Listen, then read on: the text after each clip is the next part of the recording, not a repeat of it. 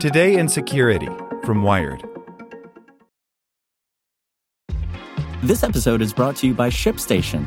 You know, some things take a lot of work, like sending little robots to far-off distant planets. And just as that's challenging, so too is running a successful e-commerce business, especially when there's so much to do. So I want to introduce you all to ShipStation. Now, I love using ShipStation because of its easy-to-use dashboard, which makes managing orders and printing labels a breeze and super smooth. Oh, and the customer service is just out of this world. It's exactly what you need to help grow your business. Sign up for your free 60-day trial at shipstation.com/technews. That's shipstation.com/technews. This episode is brought to you by Shopify. Whether you're selling a little or a lot, Shopify helps you do your thing, however you cha-ching. From the launch your online shop stage, all the way to the we just hit 1 million orders stage. No matter what stage you're in, Shopify's there to help you grow. Sign up for a $1 per month trial period at shopify.com/special offer, all lowercase. That's shopify.com/special offer. Hey there, this is the spoken edition of Wired. Security news this week. Taylor Swift's facial recognition scans crowds for stalkers. By Brian Barrett. If you thought you were going to make it out of 2018 without a couple more data slip-ups, think again. Two incidents bookended the week. Monday, Google revealed that a bug in its somehow still alive Google Plus social network exposed the data of 52.5 million users. That's orders of magnitude bigger than the 500,000 users that were impacted by a previous Google Plus exposure. And on Friday, Facebook announced that it had exposed photos of up to 6.8 million users for nearly 2 weeks in September. It's still working on cleaning up the mess. The timing on Facebook's disclosure was auspicious. Not only had it just opened a one-day pop-up in New York City to tout its focus on user privacy, it had also announced its biggest yet bug bounty payout. Not so fast, horn tooters. It was a semi-eventful week for President Donald Trump and associates, as former Trump fixer Michael Cohen was sentenced to 36 months in prison for financial crimes he had pled guilty to. But lots of people in Trump's orbit, and the president himself, have plenty of cause for alarm. It also looks increasingly like China was behind the years-long Marriott hack that impacted 500 million people, which in turn means that 2014 was a full-on assault on the U.S. by state-sponsored Chinese hackers.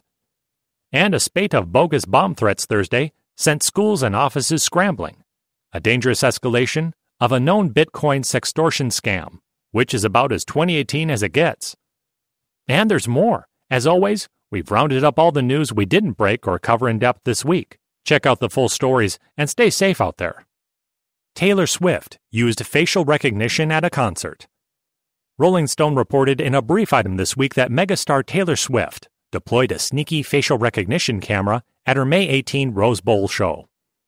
Hidden behind a display that showed short videos of rehearsals, the camera fed footage back to Nashville, where a team ran them against a database of known stalkers. If that sounds crazy invasive, guess what? It happens more than you think, and will increasingly become the norm unless Congress regulates it.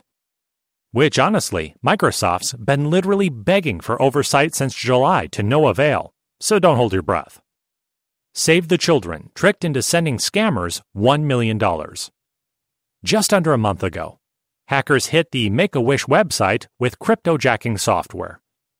Now Save the Children Federation has fallen victim to an even more aggressive scheme. Hackers reportedly compromised an employee's email, using that access to trick others into sending $1 million to con artists in Japan. While the heist was just reported this week, it took place in May 2017.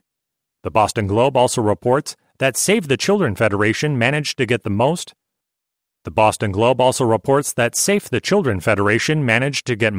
but not all, of its money back from insurance.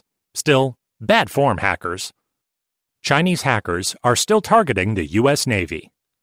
Speaking of hackers, China continues to go after U.S. Navy contractors. While the Washington Post first reported the intrusions over the summer, the Wall Street Journal detailed an 18-month campaign focused on stealing missile plans and more. It appears to be part of a broader increased effort on China's part to hack United States interests, as trade tensions escalate and an Obama-era truce erodes. 123456 is somehow still the most popular password. Another year, another list of the most frequently used and therefore worst passwords on the internet. For the 5th year in a row, 123456 retained the top slot. The word password came in second. We're sorry to report that Dragon had fallen out of the top 25 and that Donald has made it in for the first time at 23.